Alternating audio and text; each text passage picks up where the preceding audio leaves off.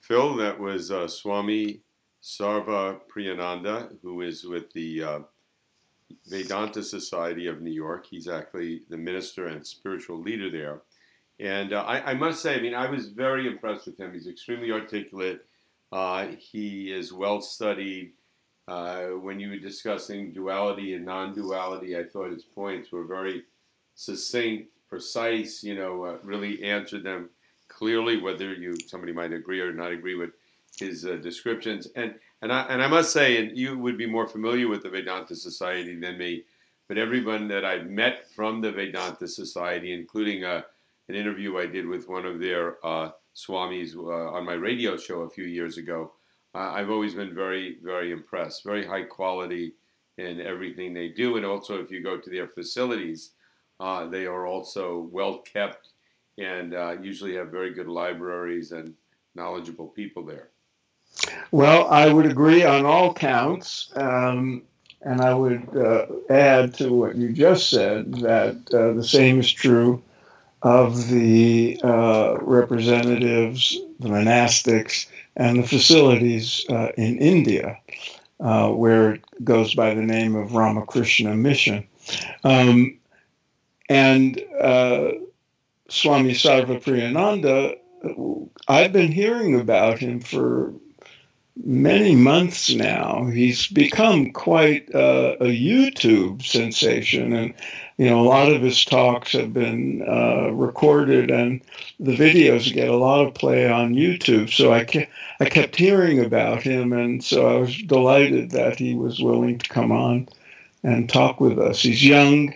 He's articulate, and I think it's great for the Vedanta Society to have someone like him as one of the people uh, public facing of their representatives because of his youth and Right. intelligence. Phil, I was going to ask in your book, American Veda, you talk about Vivekananda, and Hmm. I believe it's when he came to uh, the uh, uh, the meeting of world religions or conference of world religions in Chicago in the Parliament. 1890s. That this is in American Veda, this is sort of where it begins, where the Yeah. Eastern influence comes to the West, and the Swami told us today that it was in 1894 that Vivekananda actually founded the Vedanta Society of New York. Uh, Yeah, that's the year after he came to speak in Chicago at the Parliament. so So one of his first stops. And if you could tell our listeners and also me a little bit about the relationship between Ramakrishna and Vivekananda. Was yeah, Vivekananda a direct disciple of yes, Ramakrishna? oh yes, oh yeah. He was. It's a wonderful story, and I highly recommend. People can Google it. They can get one of the many books about Ramakrishna and books about Vivekananda. But it's a classic, master disciple relationship. And Ramakrishna was one of a kind and legendary. Uh, What did he bring that was special, or unique, or different to the world? well, Ramakrishna was. He didn't travel or anything like that. He was the resident priest, so to speak, at Dakshineswar, the Kali temple, uh, several miles from Calcutta. And he just acquired this legendary status because of his discourses and the ecstatic states he would go into, and his just authenticity and genuineness, and a lot of other things. And he was famously unorthodox in many ways, and classically trained at the same time. And then Vivekananda was one of his direct disciples, and Vivekananda was this highly educated uh, young man who was very skeptical at first, and challenging, and the kind of young devotee who would ask difficult questions, and all that. There's wonderful stories about that.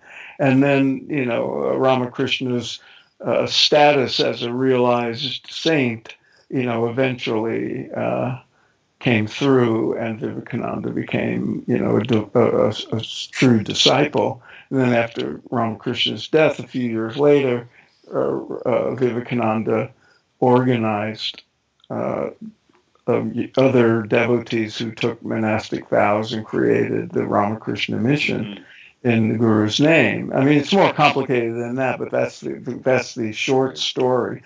And then Vivekananda, was this powerful, active, energetic soul who wanted not only to raise the spiritual consciousness of his, people who would come to him as students or disciples. He had a bigger mission than that, and he really wanted to uplift India and essentially revive the deep spiritual knowledge and the the power and energy that comes with a spiritual awakening to uplift the whole society, which is totally subjugated at the time by the British. And then he was invited. Then he came to America and became world famous. Yeah, it's interesting. I think both Yogananda and Maharishi Mahesh Yogi also one of their goals, I believe, in what I've studied and know, and I studied directly with Maharishi, was to leave India to sort of uplift and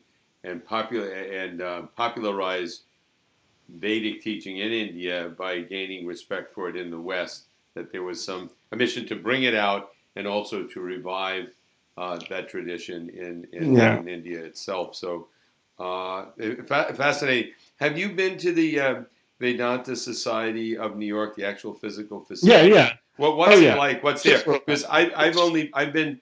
I believe it's their facility in or around Santa Barbara or Montecito, where they have this beautiful, quiet. That's essentially a convent. Right. That's where they're nuns, female, monastics live, but it's also a functioning temple and sort of Vedanta center affiliated with the one in Los Angeles. What's the facility in New York like? If one were to go there, what would somebody experience? In Santa Barbara? No, in New York. Oh, well, the one in New York is a beautiful old townhouse, half a block or so off Central Park on the Upper West Side. And it's been the Vedanta Society for many, many years. And, it's a, 3-4 story narrow townhouse with meeting rooms and meditation rooms. And I would think that every Sunday, at the very least, there would be what we call a service or satsang, with a discourse from one of the swamis and periods of silence and perhaps chanting and so forth. I don't know exactly what they do at the center, but there would be a Sunday and probably certain nights during the week as well where it would be public gatherings. Yeah, I mean, it's a facility I'd like to visit next time I'm in New York. And by the way, if you go to the website vedantany.org, we'll have all this posted up. It's a really good website. There's information on Swami Sarva Priyananda and all the different activities and whatnot that they have there. And I gotta say, I somewhat facetiously called Swami Vivekananda the Jackie Robinson of American Veda, because he was the first of the gurus to come here, the Swamis, the representatives of this great Vedic heritage. And, in 1893, I wrote the biography of Yogananda, and so what he endured as a dark-skinned man in, an orange outfit and everything in the 1920s and 30s, it would have been even more so for Vivekananda in the 1890s, when, most Americans hadn't even met a Jew or, anything like that at the time.